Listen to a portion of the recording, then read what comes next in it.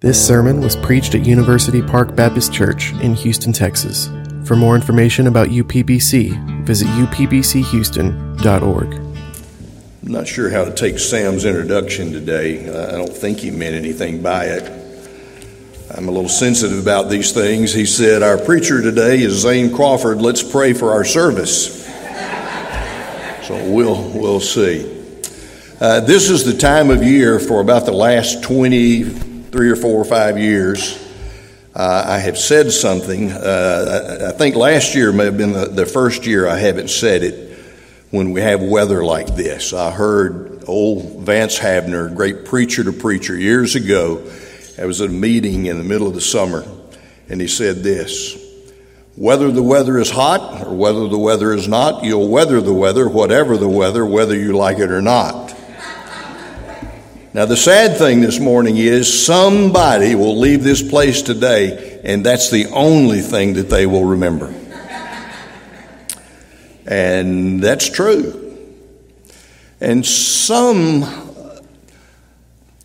of the responsibility for that lies on us as church people. This is Dana and my last time, in all likelihood, to be here as members of this fellowship. As most of you know, several months ago we moved out. If you go out I-10 and past Buc-ee's, you're almost to the right exit to take to get to us. So it's a little bit of a hike. And so we've been spending some time visiting churches and trying to find a church home. And folks, I want to tell you, it is not easy. There's some good churches out there, and I'm sorry to say there are some that do not teach and preach the Word of God faithfully. Consider yourselves fortunate, blessed, that every time you show up in this place, that the Word of God will be faithfully expounded. Now, the fact that it is taught does not necessarily mean that it is caught. Part of the message today, a little bit later on, we're going to see that it is, well, if we were to do a show of hands today and said, how many of your lives were changed, dramatically changed by a sermon or a message? There'd be some, but few that would raise their hand and say, yes, that sermon stuck in my mind, it's changed. Or how many sermons have stuck in your mind? You know what impacts us? It's the lives of believers, that somehow the Word has gotten inside of them and changed their lives. And you see their lives and say there's something authentic, there's something real in that harmonizes in a sympathetic way toward my heart and my person. And whatever it is that has changed and touched their lives, that's what I want. Sometimes that happens before you're a Christian, often does. And many times it is part of our Christian experience. We see those that have traveled a little further down the road, and we see in them what we aspire to be in our walk with Christ. So today, remember that your contact with others as we receive God's Word, what you do with it when you take it home, is what's really going to impact the lives of the people around you. We have an illustration of that today in the scripture that we're going to look at. So I want to ask you to open your Bibles this morning to the longest chapter in your Bible, Psalm 119. It has 176 verses, and we're going to go through every one of them today in great detail. Actually, we're only going to be able to do about 8 verses, the very first 8 verses.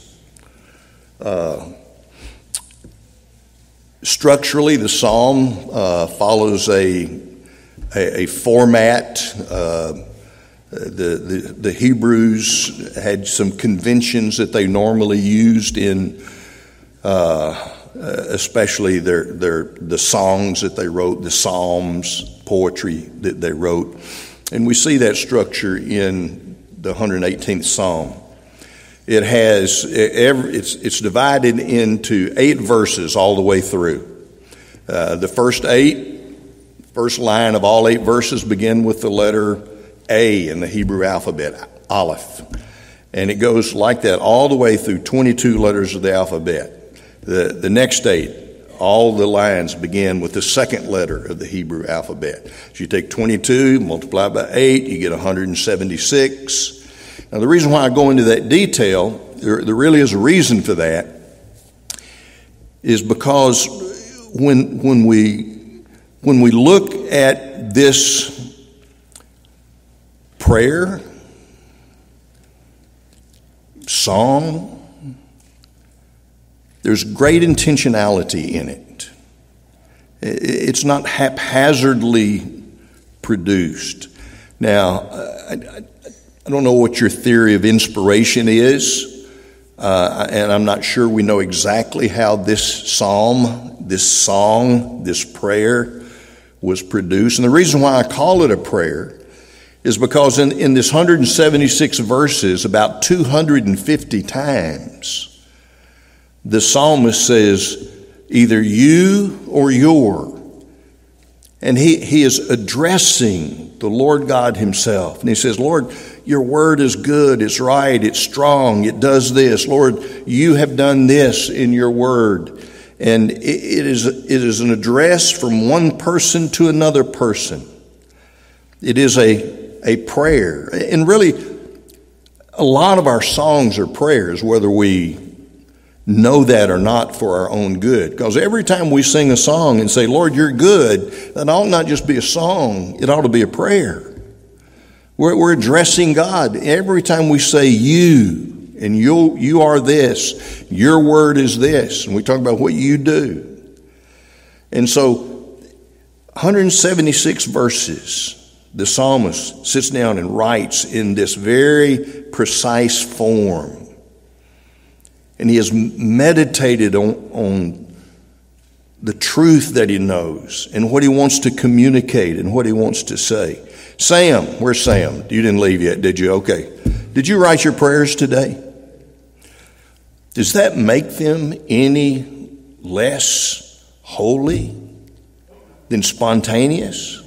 When I look at this prayer, the longest prayer that we have in God's Word, it just could not have come off spontaneously, unless, of course, in God's providence, the Spirit moved and it just went into his mind and through his pen. I suspect that's not what happened. I think there was great precision and great purpose so that he could say exactly what he knew to be true and what was on his heart. Now, I want to say one other bit of, well, that's not really true. I got a couple of other preface remarks that I need to say about this. We're going to begin with an overview of these 8 verses very quickly, but they'll give us the background that we're going to need to look at the individual verses in detail. So I want to invite you, ask you, implore you to have your Bibles handy, because we're going to look at individual words that are significant and important to be able to understand what the psalmist is doing, not just here, but laying the foundation for everything that he does in the rest of these 176 verses that are here. So keep your Bibles handy. We'll do the overview, and then we'll look in the detail of it. Here's the actual introduction. Not too long ago, a few months ago, maybe not even that long, I got the first-hand account of a person who was the overnight guest in the home of an older widow lady.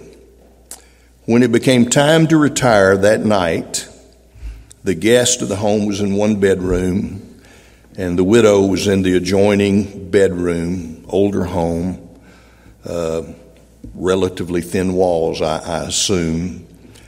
And as the guest lay down to go to sleep and was tucked into their bed and ready to go to sleep, the voice, muffled, came through into this room, and the old widow lady, unseen, but you could kind of picture what was going on, must have been on the side of her bed with a list of some kind in her hands, and for about 30 minutes goes down a prayer list and calls out individual names, family members, church members, neighbors, not just calling out names, but calling out needs and circumstances about those people.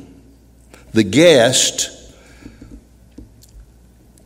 is eavesdropping on holy ground, knowing that I really shouldn't be here. I shouldn't be hearing what is obviously such a private, personal encounter between this widow lady and her Lord and God. There's an encounter there. And it's real and it's personal and it's deep. And as the guest hears this prayer, the impact is, that's what I want to be. There are people in this church that you and I look at and we see their lives and we aspire to be and become where they are, what they have possessed, and they're growing in the grace of the Lord. We don't want to be them. We want to be what God has done in their lives. What they have gotten is what I want. And so we look at the first 3 verses of Psalm 119. It is a reflection on what he has seen. The psalmist, in a very real sense, when he writes this, is in his private room, in his holy place, and he's writing what is on his heart. And we are able to eavesdrop on him today. And this is what he says. It begins with a reflection on what he has seen, a meditation on it, and he gleans truth from it. First 3 verses. How blessed or blessed. If you're this age and you're raised on the King James, you say blessed. You just can't help yourself. How blessed are those whose way is blameless, who walk in the law of the Lord. How blessed are those who observe his testimonies, who seek him with all their heart. They also do no unrighteousness. They walk in his ways. Now, this lays the foundation for everything that follows. Everything from this point on changes from looking out. Those people, I see them, they're like this, blessed are they. And then the prayer begins and he says, Lord, yours, over and over and over. So there's a great transition that begins after verse 3, but it is rooted in the reflection of what he's seen in the lives of those around him who have been walking with God. And the conclusion he comes to is this: those people are blessed. Now, the word for blessed here is not the normal word that you see in the Bible in the Old Testament that we normally associate with God's blessing. It says God blessed Abraham or God blessed this person. It's not that word. That word is, well, the word blessed is used a little over 400 times in the Old Testament. About 300 plus of those is that word. This word, blessed are those whose way is blameless, is a different word. It's kind of the word that we look at somebody at their life and say, man, they've got it to get. They are fortunate. Life has been good to them. Their life works. And it's just an acknowledgement of a condition of life that is good, that they're living a blessed. As a matter of fact, most of you probably know that the Jewish community in time, New Testament times, they had lost facility with the Hebrew, many of them. And so the Old Testament was translated into Greek so that they could hear in a language that they understood. We call that the Septuagint, the Greek translation of the Hebrew Old Testament. And the word for blessed here is the same word that Jesus uses in the Beatitudes, that many modern translations translate, happy is the man. Happy is the man. His life is just blessed. It's good. Doesn't mean that bad stuff doesn't happen. We've got families now in our church that going through difficult times. And yet if you were to go to those people that I have in mind, they would say, I am a blessed man, even when the hard things happen. And so he looks at these people whose way is blameless and says they are blessed. That when you walk in this way, in this path, there is a security in that. An illustration that I have probably overused through the years, and you've heard it, but maybe there's one or two here today that haven't. I think it will be useful to you. It's been meaningful to me. In 1969, I went into the United States Marine Corps, Parris Island, and immediately am thrust into a brand new culture. It was the height of the Vietnam War. I enlisted in the reserve, so I was a little different from most of the guys that I was going through basic training with. There's 80 guys in a room for the next 3 months. We're being trained to be Marines. And most of them in that room are going to Vietnam. And the practice of our drill instructor in the evenings was to bring us all together, pull your foot lockers out from under your buck, sit down, I've got something to say to you.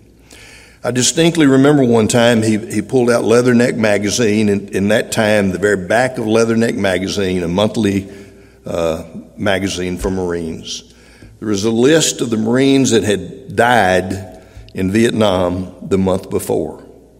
And he'd go down that list, and he picked out a name, and he called out the Marine's name and said, I knew he was going to get killed. He never listened to anything I said. You couldn't teach him anything. And then he said this, men, if you listen to me, you just might live. If you listen to me, you just might live.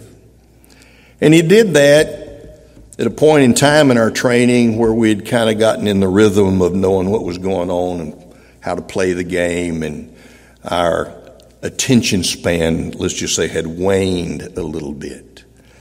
But suddenly that helped pick up our attention. If you listen to me, you just might live. And that's really what we see in these passages. I look at people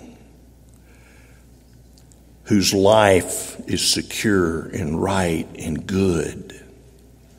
And this is what I see is what does it. Their way is blameless. Verse 1, their way is blameless who walk in the law of the Lord. So there's not just an exposure to truth that achieves this kind of life. It is hearing it, is being here today. It's hearing God's word. The truth is there. But are you going to walk in that or not? Exposure is worthless unless there's a response to it that's implemented in the daily life. The blessed life that God wants you to have is found in the narrow way. This is the path that leads to life. I said before you today, life and death. I want you to choose life. Choose life. And here's where you find it. And Jesus Christ says, I am the way and the truth and the life. And even if you die that if you're in me, you will have life that will never be taken away from you. Doesn't matter how bad the circumstances may be, if you are blameless, and we'll look at that word in a minute, it's full of meaning. If you're blameless in your walk with me, or sincere in your walk with me, life will never leave you. Let's look at the word blameless for a minute. It's akin to the word in the New Testament that talks about a sincere faith. The Hebrew word here is a word that means solid. It means not fractured or broken. There's a wholeness to it, firm. And the reason why I say it's like the New Testament word sincere faith, the word sincere captures the meaning of this word blameless. It is rooted, some sources say Greek, some say Latin. There's a great similarity there. The illustration is wonderful. Sincere, two Latin words, sincere, without wax. Do you know what that stuff in your ear is called that you clean out every now and then? We call it wax. The technical term, doctors will tell you, is ceramin. Cere is the root of it. Sincere, without wax. And where that comes from is when artists were carving out marble statues, figures in marble. They would often encounter, unbeknown to them until they'd gotten into it, a flaw, a vacancy in part of the marble. Well, obviously, if you're doing an expensive production for somebody and you've been hired to do that, and you're in the middle of it and you've done tremendous work on it and you've got this crack, what do? Well, what they did is they filled it full of wax, covered it up, they hid it, camouflaged it so that it wouldn't be recognized or seen. So that without wax, sincere came to mean something that is complete and whole and solid, not divided, not broken. It's kind of the thought of James, who says, don't be a double-minded man.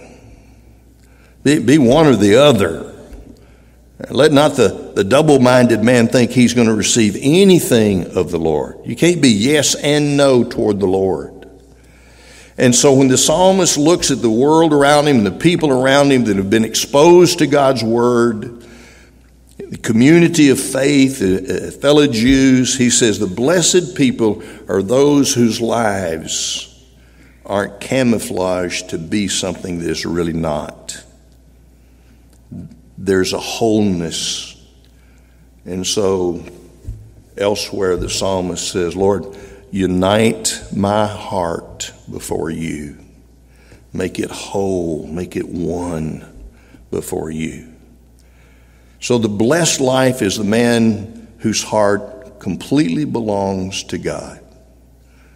Not yes and no, sometimes Jesus, sometimes not Jesus. It's a faithful man. And it's seen in their walk. Now, I may have to come back next week. Maybe Travis will stay sick for a week. I don't know. We'll see. Let me get my clock down there and see where we are. There are 7 words in these 8 verses.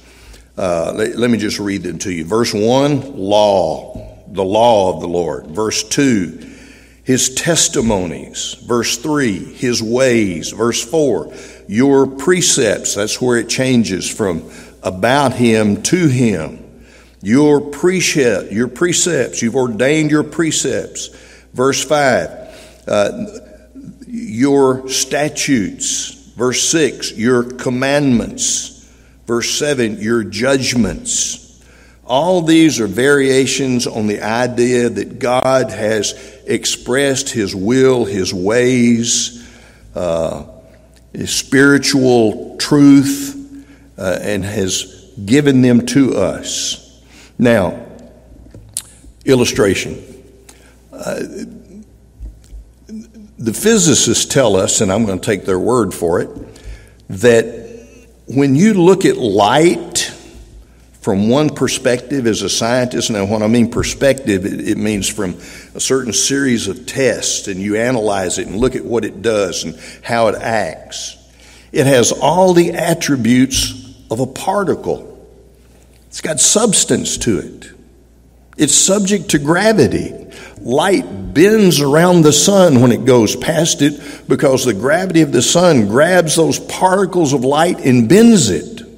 So sometimes you're seeing something that's actually behind something because light is a particle. And they say, but when you look at it from another perspective, a different set of tests, it's not a particle at all. It's pure energy in a wave configuration. It's both those things at the same time, and yet they are completely identifiable in separate ways. It's kind of like passing light through a prism so that you suddenly begin to see all of the colors that are there. But when you put them together, they all belong together. They don't contradict each other. They go. It's kind of like Jesus.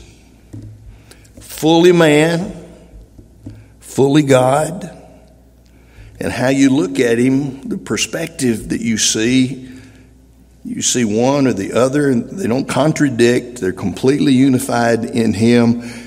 And the physicists can't explain it. I've never seen anybody explain the Trinity well. It just is. The Bible just declares it, and it is. Well, that's the way it is with these 7 or 8 words. The first one that we see up there in verse 1, the word law, is kind of a comprehensive term. I take it, this is the full beam of light. When the light comes in, this is what you see, the law. And the words that come after it, or after it passes through the prism, these are different aspects of God's word to us. And we see something a little different in each of them. It's a different facet of what the light is. But the truth is, you've got all of them when you have the light. Let's look at them. So in verse 2, he said, I want to tell you who's blessed. It's not just those whose way is blameless, is whole. It's those who observe. That doesn't mean look. It doesn't mean to see. It means those that keep. You've heard of an observant Jew. We ask, are you an observant Jew? What we're asking is, do you practice your faith, or is your Jewish heritage really what identifies you and not your relationship to the Jewish faith? Are you observant or not? And that's what this word means. Blessed are those, the ones that have that kind of life. That secure, blessed life are those who are observant in God's testimonies. Now, how is testimonies different from the other words that we're going to see? The word testimony in the Hebrew here is a word of witness. It's as if God stands and says, I am bearing testimony. I am identifying my person with the truth of what is about to be proclaimed. He is staking his character and his personhood on this. And so here's the response. The man is blessed who believes the declarations and the testimony that God gives. When God gives a command, it is a testimony from his person about the felicity, the truthfulness, the blessedness of what he is about to declare. Now notice this, blessed are those who observe his testimonies, who seek him with all their heart. You see, the blessedness does not come in keeping the law, keeping the rules, keeping the regulations. The blessing comes because you honor those because of the person that's bearing the testimony. I honor God at my best. I glorify him most when I believe him. He is bearing testimony. And I say, I believe you. That when you say, this is where life is, I'm going to go there because you're the one that has borne testimony to that reality. Blessed is the one that keeps God's testimonies and seeks him with all of their heart. And so somebody asked Jesus, what's the great command in all the Bible?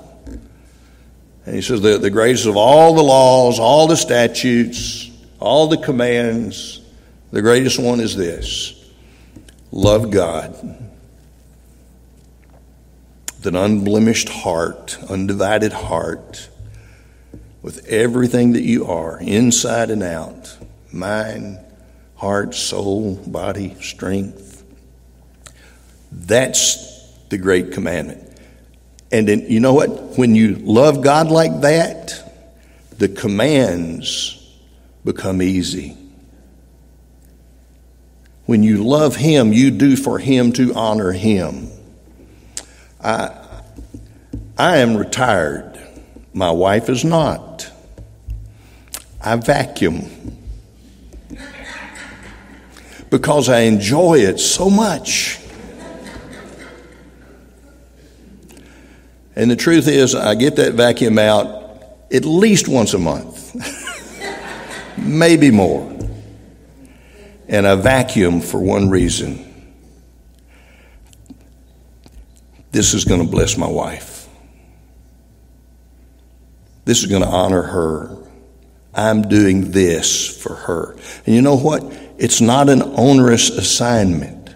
I'm going to tell you something. Keeping the law without love doesn't bring life, it brings death. The law kills. Legalism kills.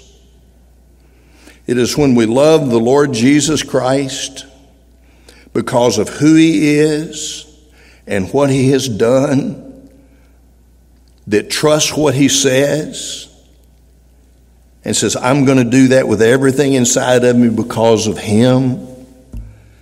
Sergeant Rodriguez stands up there and says, follow me, do what I tell you, and you just might live. I believed him. He'd been there, not just once, but a couple, 3 times, and he'd come home. I'm going to listen to him. Jesus has been here, and he's been tempted in all points like as we have been and are being, and he's conquered sin and death and hell. And he bears testimony and says, this is the way of life. And when I say amen to him, I'm honoring him when I trust his testimonies, when I seek him with that undivided heart. And then in verse 3, they also do no unrighteousness. Now that means the Christian life, following of Christ, is not just knowing all the rules, all the regulations, saying yes to them. It means there's some rules and regulations that aren't written down. So I'm not just saying yes to stuff, I'm also saying no to stuff. There's no unrighteousness in them. When I see something that doesn't look like the character of God that I see in his commands, when it doesn't harmonize with what I am taught specifically, I can take that and project it out and realize, even though there may not be a specific command about this in God's Word, may not have a specific instruction, this is not godly. What do you watch on TV? What's your entertainment? I'm embarrassed at some of the things that I used to be entertained by. Not that they were vile, nasty, pornographic, but I can look at some of that stuff now and say, can't believe I watched this. This doesn't look anything like it. It's not like Christ. And you look at most of the situation comedies on TV, nothing godly in those things. Ungodliness. And so the blessed life, the happy life, is one that is discriminating with everything that they are and everything that they do. Man, we're out of time. Well, I got a few more minutes. Now, verses 1 through 3, let me read them again. And notice, these are just reflections. These are observations, meditations. I have looked, I have seen, I've made deductions, and this is what I've discovered to be true. How blessed are those whose way is blameless, hearts are whole toward God, who walk, who live, act out what they know in the law of the Lord. Everything God says. How blessed are those who observe, who keep what God has sworn to, his testimonies, who seek him in doing that with all their heart. They also do no unrighteousness. They walk in his ways. And so here's another term, God's ways. That's a term that just means, your ways come out of your character. It's not just what you profess. You're out of the heart comes the abundance of your life. Your life reveals what's inside of you, your character. And so I walk in God's ways, what looks like him. There's a illustration of what ways means. Proverbs 30. There are 3 things too wondrous for me, yea, 4 that I don't understand. The way of an eagle in the sky, the way of a serpent on a stone, the way of a ship in the sea, and the way of a man with a maid. In other words, he says that how they do what they do, there's no really explaining it. It's just their way. Have you ever worked or lived with somebody and somebody said, oh, don't pay any attention to them? That's just their way, Well, God has a way. And everything in his commands is an expression of his way. And so here's where it changes. You have ordained your precepts. Now, what is a precept? Precept is a principle. For God, justice is a precept. Forgiveness is a precept, a principle, an operating structure. You have ordained. In other words, that is an expression. These things are because simply he has ordained them to be. He has called them into being virtually out of nothing. And he said, justice is from me, out of my being. So there are things that God gives us in law that are his precepts. And they are to be kept diligently. And the word kept there, as you look in verse 4, I ask you to keep your Bibles close. The word kept there is a word that means to guard or to watch over. It doesn't mean do them. Now, certainly you do them, but your doing of them also functions as keeping them, guarding them, so that when we see somebody's life that is blessed, and they are doing God's precepts and God's law, what they are doing is protecting it. They are guarding it so that it's alive and well and we can see it. You see, when we don't live like this, we have ceased to guard what God stands for. And it falls to the wayside. It's not held up and shown to be big as it's supposed to be. And so when we keep God's precepts, it is that they may be protected and watched over inside. The church ought to be keepers of God's word, not just in saying it, but in living it in the face of the world. Keep them diligently, protect them. Oh, now look at this. This is interesting. 3 times we've seen the word ways. I see their ways. Look at the ways of those people. And then in verse 3, that was verse 1, verse 3, he says, God, I see your ways. Their ways are good because they walk in your ways. And then he comes to verse 5 and he says, you know what? I've got a way too. What does my way look like? There's a way about you. What is your way? Is your way consonant with God's way?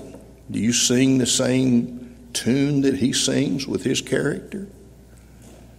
And so he prays in verse 4. He said, Lord, you have ordained your precepts that we should keep them diligently. Oh, that my ways may be established.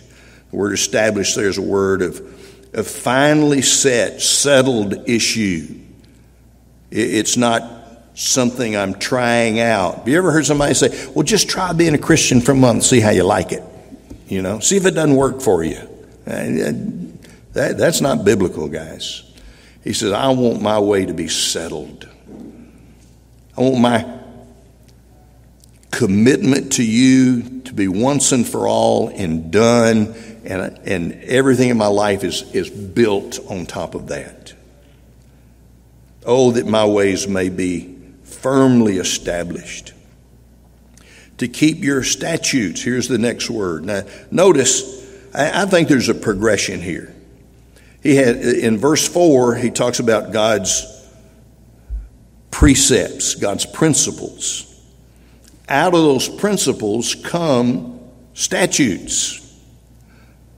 So that if he says, forgiveness is a precept of mine, the statute would be, forgive your brother. And so we go from precept to statute. And the interesting thing about a statute is it's a word that means it's written down, engraven in stone. It's permanent. It doesn't change with the culture because God doesn't change. This is who God is. This is his precept, and this is what it looks like in practice. All of God's precepts have a practice about them. And then we go to verse 6, and there's the word command. I shall not be ashamed when I look upon all your commands. Well, the little division of light that goes through this prism is this. We go from his precepts to his statutes, and we say, well, what authority do you have to make a rule? Where do you come with commands? It's a word that implies authority to it. He is the one who has the right to command the statutes because he is sovereign. He is creator of everything. And to not live under God's commands is the act of rebellion. The greatest command is to love him with everything that you are. You know what the worst sin in all the Bible is? It's just to say no to God. I won't love you. I won't follow you. You can have your religion. You do what you want to do, and I'm going to be a good person. I'll just go my way. You can't be a good person and reject what the author of everything, with all of the authority, who has given commands and statutes, and has the sovereign authority to do so, and say, I'm going to do it on my own terms. I did it my way. Well, there's no blessing in that. And then his judgments. Another thing about this prism of light is that his precepts, his statutes, his commands are all saturated in judgment. Rational, thought out wisdom. When God says something and orders something, commands something, establishes something, it is not the product of whimsical, today I think I'll do this. They tell me lawyers use these phrases, that is arbitrary and capricious. And what that means is, I'm just doing it because I want to do it and there's no good reason for it. It's just arbitrary. I'm doing that. God's word, God's revelation to us is a product not just of his authority, but it's a product of his judgment. It's considered wisdom. This is right. This is good. Now, let me just wind up. I was going to spend a lot of time on this. I'll just give you the outline. We start with the revelation that comes in these first three verses. He sees stuff, and it opens his eyes to stuff. Verses 4 through 8 are response. If this is true, this is how I'm going to live. Truth demands response. And I'm going to acknowledge his precepts, his statutes, his commands, his judgments. I'm going to honor that. Because you know what? When you read this in verse 6, he says, when I do this, I will not be ashamed. This is a word of conviction. He says, when I put all that in front of me, I'm not there. And his word, when I see it, makes me see myself the way that I am. But the more that I'm conformed to his character, his will, his way, the less shame that I have. Now listen, I'm a believer. I'm forgiven. Every one of my sins have been nailed to the cross. The certificate of decrees against me has been canceled out because of the blood that Jesus Christ shed on that cross that covered every one of those sins. I am not guilty before God. And I say this with great humility. I'm as righteous before God as Jesus Christ is, because I am in him. It's not my righteousness that he sees, but it's the righteousness judicially of Jesus Christ that I stand in. But beyond judicially, the practical matter is I'm still on the way, living that stuff out. But the more I see of him, the less shame that I have about my own life. Now, there's still plenty to be ashamed of. And, the world would look at a lot of it and say that you're a really nice, wonderful guy. All my neighbors say that, by the way. But you know what? I know the truth about me. But the more I look like him, I'll not be ashamed. And he says, here's my commitment. Your word has convicted me, Lord. I want to be that person that looks like that. And then in verse 9, he says, in verse 8, I will not be ashamed when I look upon all your commandments. I shall give thanks to you. Both these are future tense. I shall do this. I'm going to do this. These are words of commitment. I've been convicted by God's word. I believe it. And I'm committing today to be what God calls me to be. Instead of being ashamed, I will give thanks to you with an upright heart. So God takes us from shame in Jesus Christ and takes us to giving thanks. The more you're aware of your forgiveness in Jesus Christ, the greater praise person you will be. And someday you might even sit down and write 176 verses of poetry that just flow from your pen.